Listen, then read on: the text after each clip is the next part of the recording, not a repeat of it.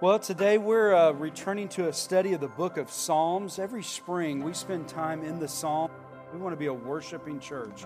We believe that a steady diet of the Psalms keeps praise and worship in front of us, and the Psalms are God's hymn book for us. And if you're new with us, we've said over the years that really the theme of the Psalms is that Hebrew word hesed, which means is a reference to God's steadfast love to us. That God has a covenant love, a love that remains through all the ups and downs. He has a steadfast love for us. And that's really the theme of the book of Psalms. And that's really the ground of our praise for Him. So today we're going to be in Psalm 146. So if you have your Bibles, turn with me to Psalm 146. As you turn, let me pray for us. Father God, we thank you for the opportunity to just gather together as your people, doing what your word calls us to do, to regularly gather together with a group of people to worship you as well as to hear from you from your word. And Lord, as we dive into your word now, this passage that calls us to praise you, you're commanding us to praise you. I pray, Father, that we would be a praising people, that we would lift your name high and find joy in seeing you in all of your glory. And Lord, as we embrace that command and hear that command, in areas that we're not doing that, I pray that we would feel a healthy conviction from your Spirit, that He would really dive into all the nooks and crannies of our thinking and in our hearts, that He would shine the light of the gospel there, that He would give us eyes to see things that we need to turn from, that He would give us encouragement where we're discouraged, that He would give us faith where we lack. So Spirit, come and do work that you need to do in our hearts today. Finally, Lord, I pray that I would not say anything out of step with your will or your word, but I would simply hide behind the cross. It's in Jesus' name we'll pray. Amen. Well, humans tend to shine light on the things that we love. In other words, we illuminate the things that we care about and that we are most passionate about. We radiate when we're interested in something and talking about things that are most important to us. For example, there was a man named Ryan, and at the end of the day, Ryan was a great dad. And the thing that was most important to him was his kids. And so he was a good dad. He worked hard to provide for his family. He was at every ball game. Vacations they went on, they were really all about the kids and what was going to be best for the kids that week. When he was also committed to doing family devotions with his kids, which I highly recommend. He would put them down at night and pray with them and read the Bible to them and do different devotions with them. Even when he would go out of town for work, he would call kids in the evening and do those devotions with him. And even the church that they went to, the church that they picked to attend, they picked it because they felt it was best for their kids. And if you cornered Ryan, really what he would chatter on about was his kids. He would talk about their successes and all the different great things that they had done. He would shine light on his kids. Ryan was a good dad. However, one of the older elders in the church, he really began to sense maybe some subtle idolatry in Ryan's heart. You see, he would hear Ryan chatter on about his kids, but he would never hear Ryan chatter on about Jesus. He would hear all about their accomplishments, but there wasn't an evidence of a real love for Christ in his life. And he wondered, honestly, did he love his kids more than he loved Jesus? He wondered if really he was at church more for his kids and establishing this religious foundation in their life than he was for praising God. He saw this subtle kind of idolatry in his life. Now listen, let's be honest. Christianity will make you a better dad. It will make you a better mom. I think it'll make you a better husband and a better wife, a better friend. It'll make you a better child to your parent. Also, even outside of family, Christianity will make you a better employee. It'll make you a better boss. It'll make you a better citizen. And even issues at an emotional, psychological level, Christianity helps you be less depressed or less anxious. It helps you be more hopeful and filled with more joy. But that's really not primarily what it's about. Those are kind of outworkings of the primary things. You see, from this elder's perspective, he felt like Ryan was just kind of checking these religious boxes. That again, at the end of the day, it was more about this religious foundation for his kids than his own walk with the Lord and his own praising of the Lord. And here's what his worry was.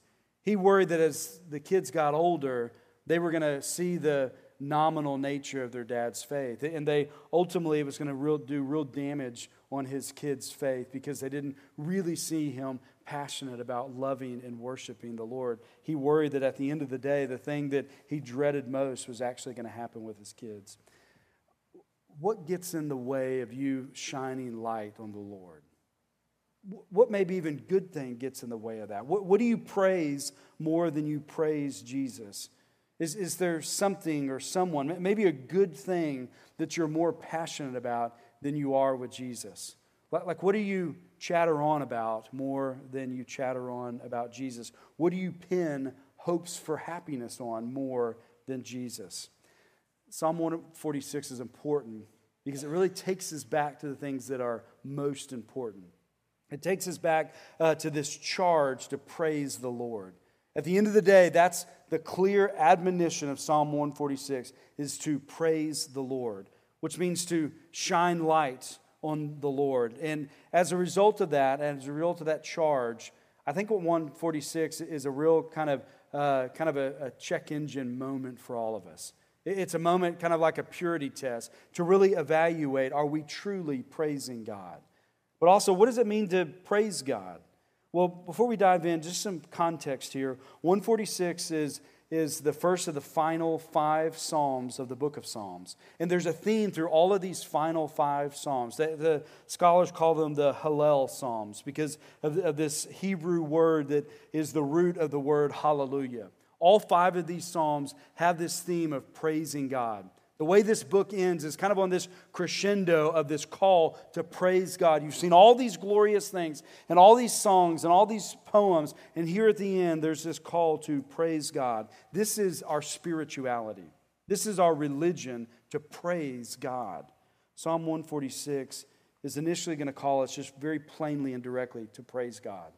Then it's going to kind of call us out and contrast about what are the things that keep us from praising God. It's going to tell us to not praise or trust princes.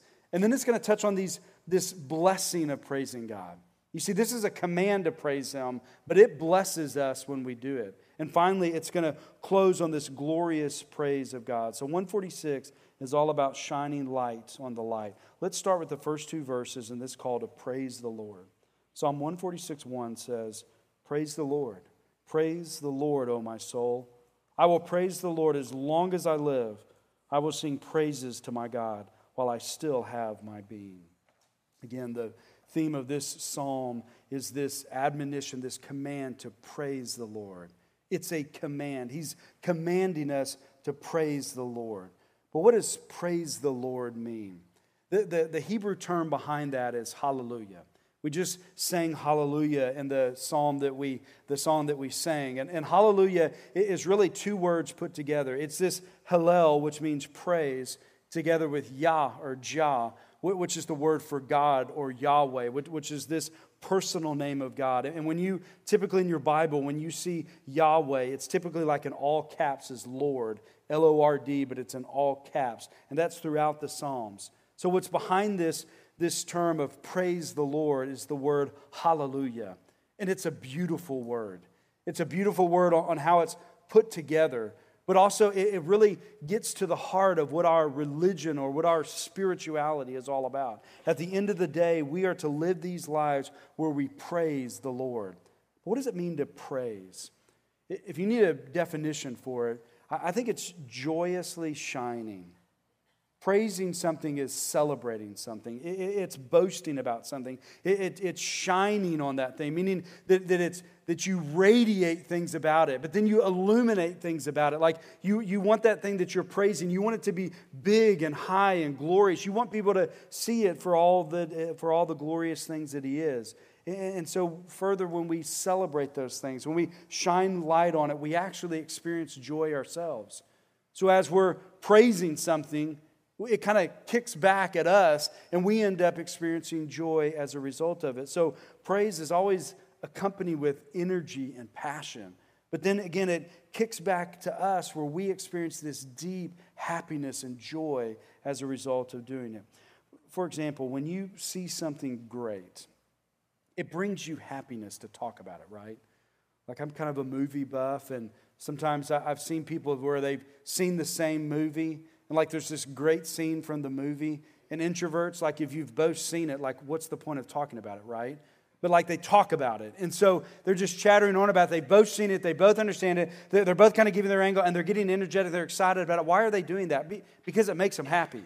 Like it's taking them back to something that they want to praise. They want to make big. But in the end, they're experiencing joy as a result of it. So they're radiating it. They're illuminating it. They're shining about it. So praise is all about joyously shining over something. And we can praise all sorts of things, right? And I don't think that that's bad. There's so many good things that we should praise. Listen, we just had a great group of seniors. We should praise them for that. We should be excited about what they've accomplished and where they're going. We should praise our kids. We should get excited about different things with our spouses and our friends and different things going on at church or in our lives. Listen, I get excited watching Luka Doncic, okay? I get really excited watching CeeDee Lamb. Like when he makes a great catch and dodges, like I get excited about those things. You should praise those things. You should shine light on those glorious things, and in turn, they make you happy and they bring you joy. But you should ultimately shine light on the Lord.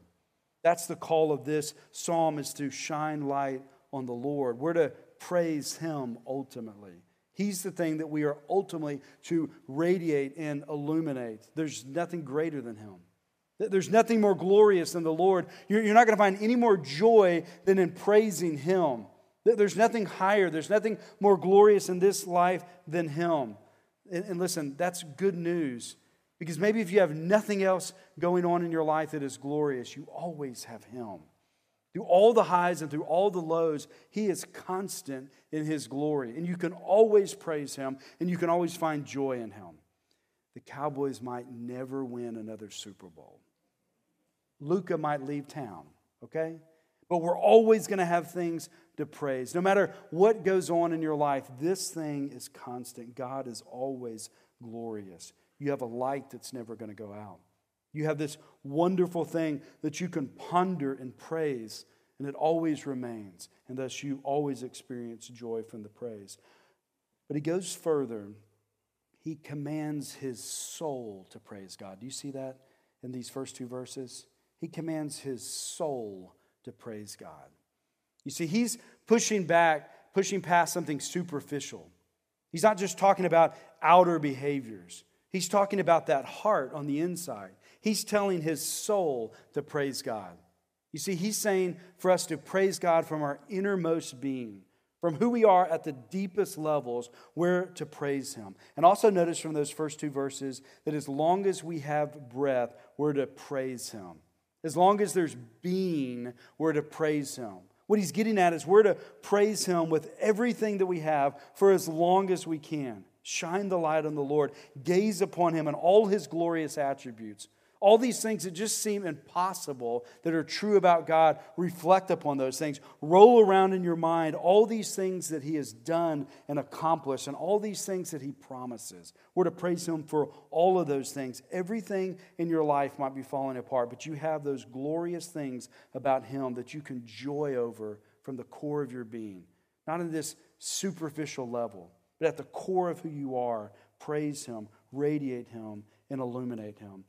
Again, this is a command, and it's a command in Psalm 146, but you see this all throughout the Bible. You see it beyond these 5 Hallel Psalms here at the end of Psalms. You see it all throughout the New Testament. Let me reference Colossians 3, 15 and 16, because in Colossians 3, it makes a connection between a heart that is grateful or a heart that has thanksgiving in it with these outer praises. Colossians 3:15 says, "And let the peace of Christ rule in your hearts, to which indeed you were called in one body, and be thankful."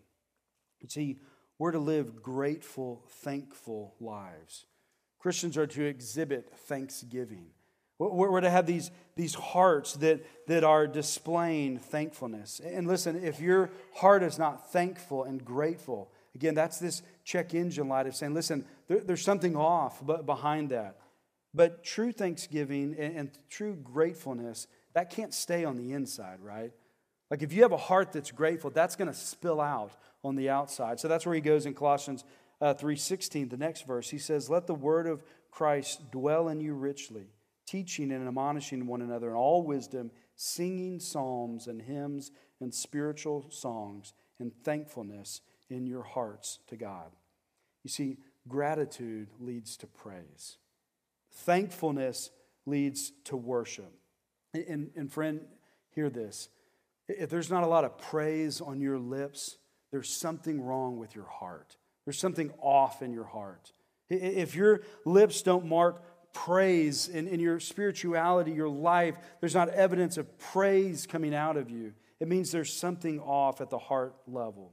So praise is a way of life. It's a spirituality. It's our religion. We're to radiate and illuminate praise of God. We're to make Him big. And further, we're to find joy in it. And we're to do it with all of our being, with all of our might. As long as we have breath in our lungs, we're to praise Him. And it comes back at us in the sense that that's where we find joy. That's our happy place, right, Christians? Like everything can be falling down around you. And you come to church on Sunday and you focus again on Him and you praise Him again. That becomes your happy place.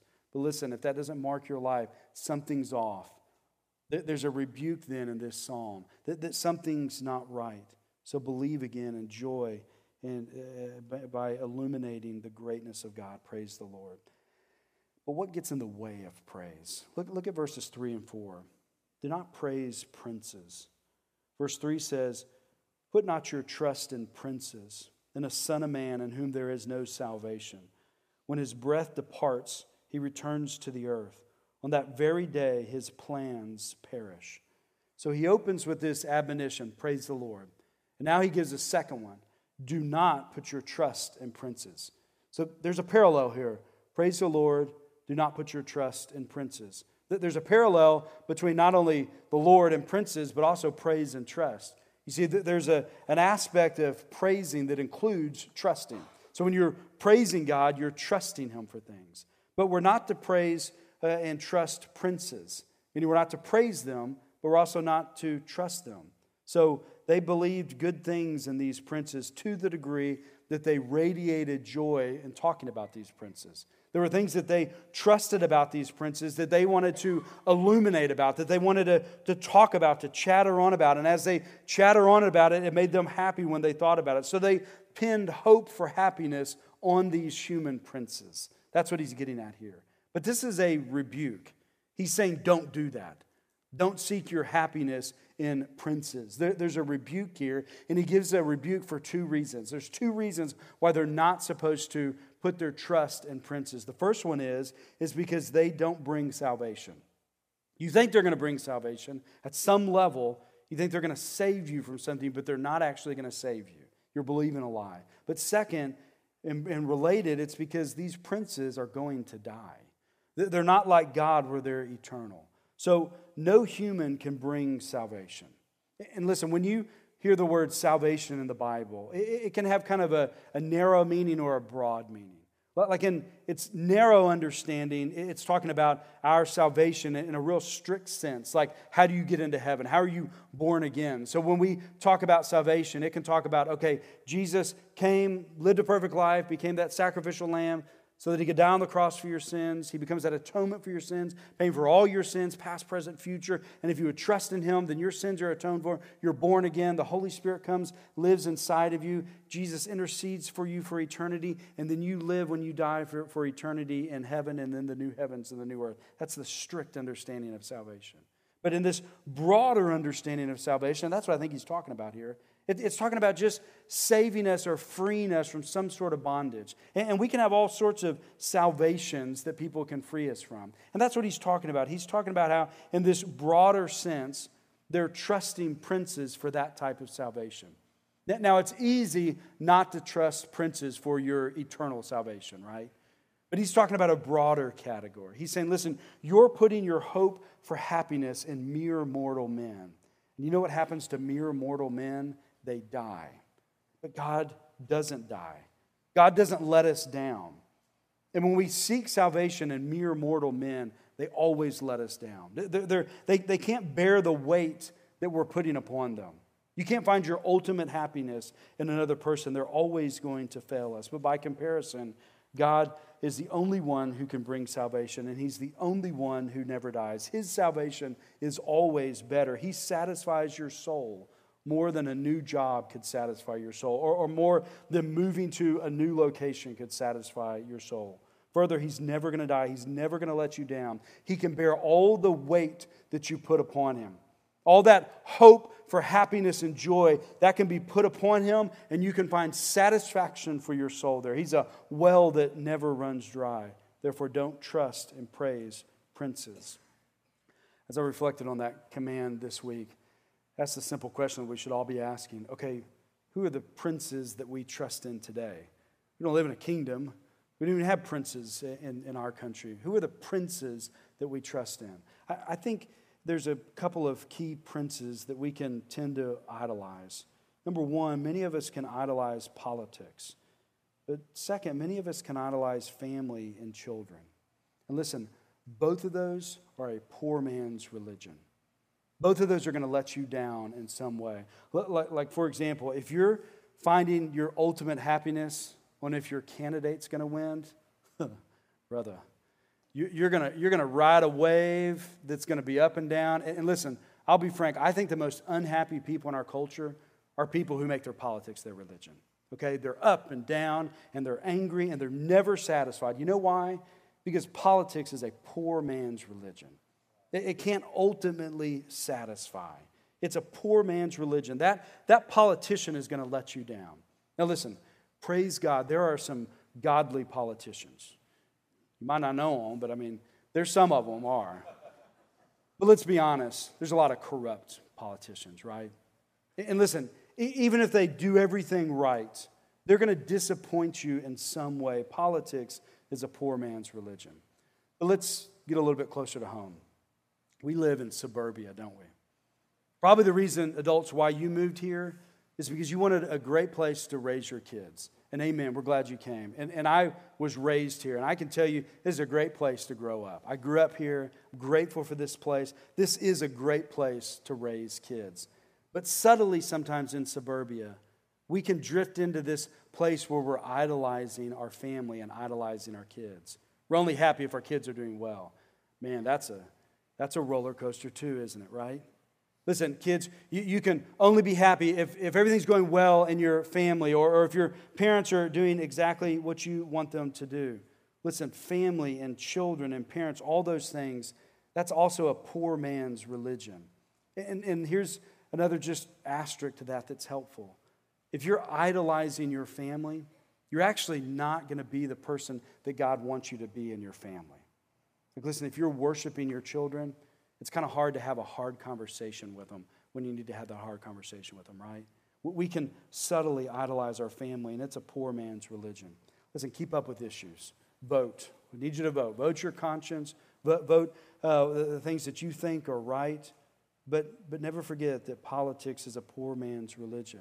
And listen, be a good dad. Be a good mom. God's calling you to it. Your family is a blessing to you. The Lord's given it to you as a gift. Enjoy them, invest in them, prioritize them, but don't put your trust in princes. You see, family is also a poor man's religion. It'll let you down if you put it up on this pedestal as the thing that is ultimately your religion, the thing that you're hoping on the most for your happiness. Therefore, let's step a little bit deeper into why praising is a blessing. If we're to praise God and not to trust in princes, why is praising God such a blessing? Look at verses 5 to 7. Blessed is he whose help is in the God of Jacob, whose hope is in the Lord his God, who made heaven and earth, the sea, and all that is in them, who keeps faith forever, who executes justice for the oppressed, who gives food to the hungry. Let me stop there. Again, the overall charge is to praise God. And then he said, and what gets in the way of praising God is trusting princes. Don't trust princes. And now he starts talking about the blessing of praising God. There's a blessing to you personally if you'll heed this command. And notice what he says. There was a link in the previous section between praising and trusting. There's a second link here between praising and help and hope. In verse 5, he talks about blessed are those whose help is in God and whose hope is in the Lord his God. So there's a link there between praising God and seeking him for help and seeking him for hope. In other words, our praise is about seeking him for help, and our praise is about hoping him. That's at its core what praise is all about. Further, he talks about the blessing of all of that. So it's a blessing to turn to God for help. It's a blessing to turn to God for hope for future things. So no matter what you need help on, you can turn to him for help. And listen, if you're new to this Christianity thing, and you were kind of wondering what we were doing in that first song, well, we've got some more coming after the sermon. But if you're wondering, okay, what is that all about? Listen, it's about turning to God for help and hope. And many times in our church, people are singing out, hands are up, tears are coming down. And it's all about praising God by turning to him for help. Help me with this thing. Help me with this struggle. You turn to God for help in your praise. But many times, those same hands up, those same tears coming down, and it's really about hoping for God in the future. You don't know it's around the future, but you're believing in him for your future, and you're finding joy as you trust in him for your future. You turn to God for help. Is God your hope? Listen, those are key questions as we talk about the blessings of praise. If you do that, then praise moves from not just a command, but also a blessing. If you turn to God for help and you turn to God for hope, you're going to find blessing there as you cry out to him. How has God promised to help you? Psalm 46:1 says, God is our refuge and strength, a very present help in trouble. Do you believe God is your help? What's the biggest trial you're facing in your life right now? Are you turning to God or bringing God into that? Are you turning to him for help? Do you believe that he has helped you? Do you believe that he promises to help you? But what about hope? How has God promised to give you a good future? Romans 8 says, and we know that for those who love God, all things work together for good, for those who are called according to his purpose. He's not saying those bad things that happen to you are good. He's saying those bad things that happen to you, he sovereignly, in his good grace, turns those to your good, and he promises you a good future. Do you believe that? Like, what's the greatest challenge you're facing right now? Maybe it's a bad thing. Do you believe that God is turning that to your good? Do you believe that God has promised you a good future and secured that for you? Are you praising him for those things? I'm a great grumbler and complainer. So if you're like me, can I give you some tips? Some tips on how to praise God? I find these very helpful. Let me give you 5 tips on how to praise God. Number 1, engage in weekly worship. Be here and sing here. Engage in weekly worship. Reflect upon what we're singing. Like, listen, we pick songs that musically are strong and stir our souls in some way. But ultimately, it's really not about the music. It's about the lyrics. Like, we pick songs with specific lyrics in them. And we want you to reflect upon those truths. As you ponder those lyrics, that's really what stirs you to praise. So the first thing, engage in weekly worship. Number 2, praise him daily in devotional prayer. Meaning, take time every morning praying to him, where you illuminate these glorious truths to him, where you not only reflect upon God's greatness, but you tell him how awesome he is. To do that every morning. And listen, let me challenge you, get specific. Get specific in praising God for the great things that he's done for you. Maybe it's you as an individual. Maybe it's these broader redemptive truths. But get specific every morning and praise him. Number 3, write down what you're thankful for. Like, listen, if you're struggling to praise God, get intentional and write it down. Listen, for me, I wake up and I start worrying about problems. That's how I wake up every morning. And I've got to stop and write it down, thanking God what I'm thankful for. And I've got to get intentional. But the good news is I've noticed that when I write those things down and I focus on the things that I'm thankful for, my heart begins to soften. I begin to praise him for it. My mind is off all those worries, all those things that are making me angry or anxious, and it's put on him. And so I have to be intentional and I have to write it down. 4th, notice when you're complaining and turn those complaints into praises. The opposite of praise, to be clear here, is grumbling and complaining. What comes out of your lips more? Grumbling and complaining or praise? That should be an utterly convicting question. It is for me. Like as I evaluate myself, I hear more grumbling, complaining, and less praise. Listen, if that's you, take those complaints and turn them into praise. Make that this spiritual experiment where you're exploring, okay, how can I praise God with this problem? How can I praise God with this struggle? How can you turn your complaints into praise? And fifth, and maybe this is random for some of you, enjoy God's creation. Get out and smell the flowers and ponder the beauty of sunrises and sunsets, because those are part of God's gracious gift to us, and understand that He is the Creator God and thank Him for it. Let those things fill your soul. Friends, we're called to a spirituality of praise. It's a command, but it's also a blessing. But it's a blessing because it becomes our happy place. Well, this final term of the psalm is this final line in verse 7, where he calls us to praise the Lord for His glories. Look at this list. The Lord sets the prisoners free. The Lord opens the eyes of the blind. The Lord lifts up those who are bowed down. The Lord loves the righteous. The Lord watches over the sojourner. He upholds the widow and the fatherless, but the way of the wicked He brings to ruin. The psalm is now ascending to this climactic moment. The song has crescendoed here. The story has hit this high note with this glorious list of all these great things that we have to praise God for.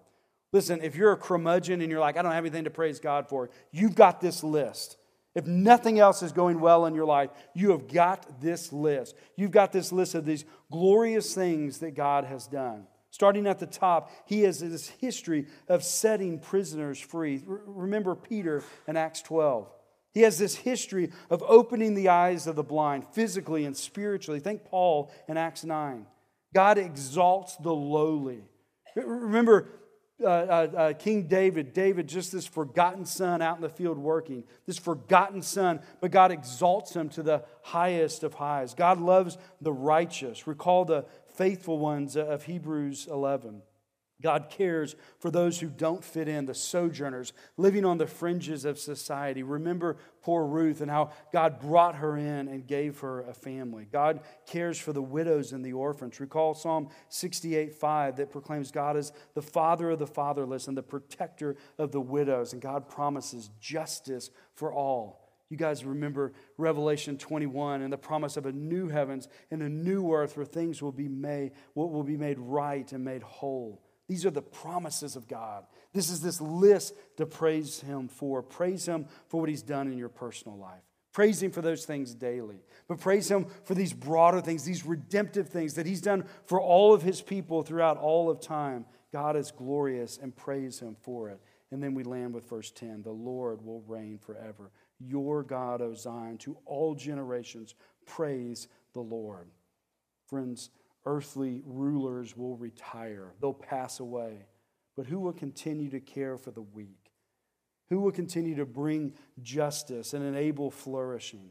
God will, because God reigns forever. He's going to outlast any president, any dictator. He'll be there when your parents or your children are not. He's in charge of your business when it's succeeding or when it's failing. He's going to be there ruling from His holy mountain Zion for all His peoples, for all times and in all places. He's sovereign over all of it. He is reigning. He's the Creator God, the King of kings. His reign has no end, and so praise Him forever. Amen? What a glorious charge. Is the Lord reigning in your heart? Listen, He's reigning with or without you. If you want to jump into that stream and go down it with Him or not, He is reigning. The question is, at a heart level, is He ruling and reigning in your life? Are there things that you need to give over to Him? Maybe in the quiet corners of your heart. Are there things that you hope in for happiness that are not Him? Let Him reign in those areas. And further, is the Lord reigning in your life? Not only at the inner heart motivations and affections on the inside, but is that spilling out into your life? Does your life reflect this commitment to His ways and His word and His reign? Are the behaviors in your life, are there things that need to change, that you need to turn from? Is He reigning? You see, if He's not reigning in your life, you can't praise Him. You can't praise Him with integrity. There's going to be a hypocrisy there. I recently heard an interesting interview with a lady named Molly Wortham about her conversion. And in the interview, it was kind of a throwaway comment, but she made a fascinating insight about praise and worship. Molly Wortham is a history and religion professor at the University of North Carolina. She's an academic. She's also a religion journalist. But the interesting thing about her story is she grew up in a very secular home. I mean, she literally grew up about 2 miles from one of the most prominent Christian universities in the country, and she never heard the gospel growing up. She remembers one time that her family went to church, and she hated every second of it. She said there was just something in her spirit that hated it. But Molly was academically inclined. She went to Yale University. She studied history and religion. She ended up getting her PhD in that. And her dissertation, I think it's kind of weird, but it was on this real fringe Russian Orthodoxy community living in Canada. I only say that to say that as she dove into that, she did what a good academic does. Like she was very generous to try to understand her subject. She wasn't critical of them. She was just trying to understand them in their context. She wasn't trying to bring her own biases into her study of them. But like everybody, she had her own biases. She has her own convictions. And at the end of the day, she was a secular person. She was skeptical of religion in general. And she was a respected academic. Yale PhD, teaching at the University of North Carolina. She was respectable. So she resolved, okay, listen, if I ever become a Christian, it's going to have to be at one of those respectable churches. So she said, if I ever become a Christian, I'm going to be a Catholic or maybe like an Anglican. And so she tried those out a little bit, but it never really stuck with her. But then she was assigned to write an article about a local Southern Baptist megachurch in her area, which is not respectable in her eyes. But the interesting thing about this church was probably the largest church in her area, and that pastor had just become the president of the Southern Baptist Convention. So she was hired to go write an article about him and his church. And as they met, this pastor asked Molly about her faith. And she confessed that she wasn't a Christian. She was transparent about her objections. But then their correspondence, it started to get pretty evangelistic. He started evangelizing her. And listen, she's a PhD in religion. She knows what's going on. Like she understands that, okay, this is what he's doing. But she said that it wasn't like one of these cheesy sales pitches. He was a pastor trying to pastor her. He wasn't trying to get a scalp. He wasn't trying to say something just a certain way in order to grab her and lock her in on something. But he was just really trying to listen to her, understand her perspective, and just trying to engage her in that way. So she trusted him enough to kind of open up. And she said, listen, my objections are the authority of Scripture, the canonicity of Scripture. I can't get over that in order to really trust Christianity. So he started sending her articles. He started sending her books. And she said, it was like I got an MA in canonicity of Scripture with this guy. But it became this kind of pebble in her shoe that she couldn't get past. And then a second thing happened. She had to go to the church for this article. So she's going and watching this worship. And she confessed, listen, I kind of looked down at the whole thing. It wasn't respectable. I respect liturgy. But this is like people crying. This is people passionate. This is people yelling out. This is a very simple thing. And this seems very small-minded. But the pastor helped her see that everything hinges on Jesus. This was his apologetic, his evangelistic push with her, is that everything hinges on Jesus. And more specifically, everything hinges on the resurrection. Now listen, if you're here and you're not a believer, you need to hear that. Everything hinges on the resurrection. You see, because what this pastor said is, I'll say to you, if Jesus rose from the dead, nothing else matters. No side objection that you have. Good point, but Jesus rose from the dead. So what do you do with that? And that's where he took her, and he challenged her, okay, well, dig deep into that. So that's what she did. She dug deep in making a case for the resurrection. Is this true? Now, in the end, through that route, Molly Wortham was converted. She focused on Jesus, and then she fell in love with Jesus. Now, in the interview that I was listening to with her, she makes this interesting observation about praise and worship. And this is where I'll leave us. She said that, initially, she looked down at the simplicity of evangelical worship. They just roll in, they sing songs, there's no liturgy to this. She respected the liturgy and how it affected the mind. She's someone that lives in the mind. But she said, when she gave herself to her church's worship, she found that she loved it. And here's what she said. She said that she loved it because she felt that at the end of the day, liturgical worship ended up being focused on the liturgy. So if it's all about stand up and sit down, then it kind of becomes all about stand up and sit down, or say things at a certain time, don't say it at a certain time. It all becomes about saying things at a certain time and not saying things at a certain time. But she said, listen, this worship just cut through the noise of all that and just put me right on Christ. And there was something simple about that, and there was something beautiful about that, just being focused on Christ. What a wonderful insight. Listen, I'm not trying to run down liturgy necessarily. But I'm saying, listen, what we do here, there is a liturgy to that, and it's about to turn your eyes on Jesus. That's what it's about. Is your praise focused on Jesus? Let me read what the interview concluded with. The interviewer got excited about that point, and he said, what's it all about? It's all about Jesus. God became man, raised from the dead, took our place on the cross, but triumphed over death and was resurrected, ascended into heaven, and sits now interceding on our behalf. Man, that's just what it's all about. Is that what it's all about for you? Is that the thing that radiates in your soul? Is that the thing that you illuminate? The thing that you shine?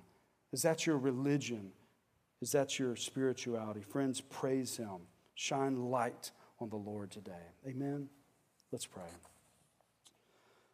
Father God, I thank You for this psalm and this command. Each and every one of us needs it today. We need to take our eyes off ourselves and our problems and put them on You. We need to turn from praising and trying to find our happiness in princes. Maybe they're good ones, but they're not ultimate ones. They're not You. They're never going to satisfy like You. They're not glorious like You. Father God, may we be a praising people. Lord, if there's someone in here that's wrestling with the faith, may they hear today that there's nothing more glorious than You. There's no one else that has rose from the dead and then ascended into heaven, accomplishing atonement on the cross along the way. No one's done that.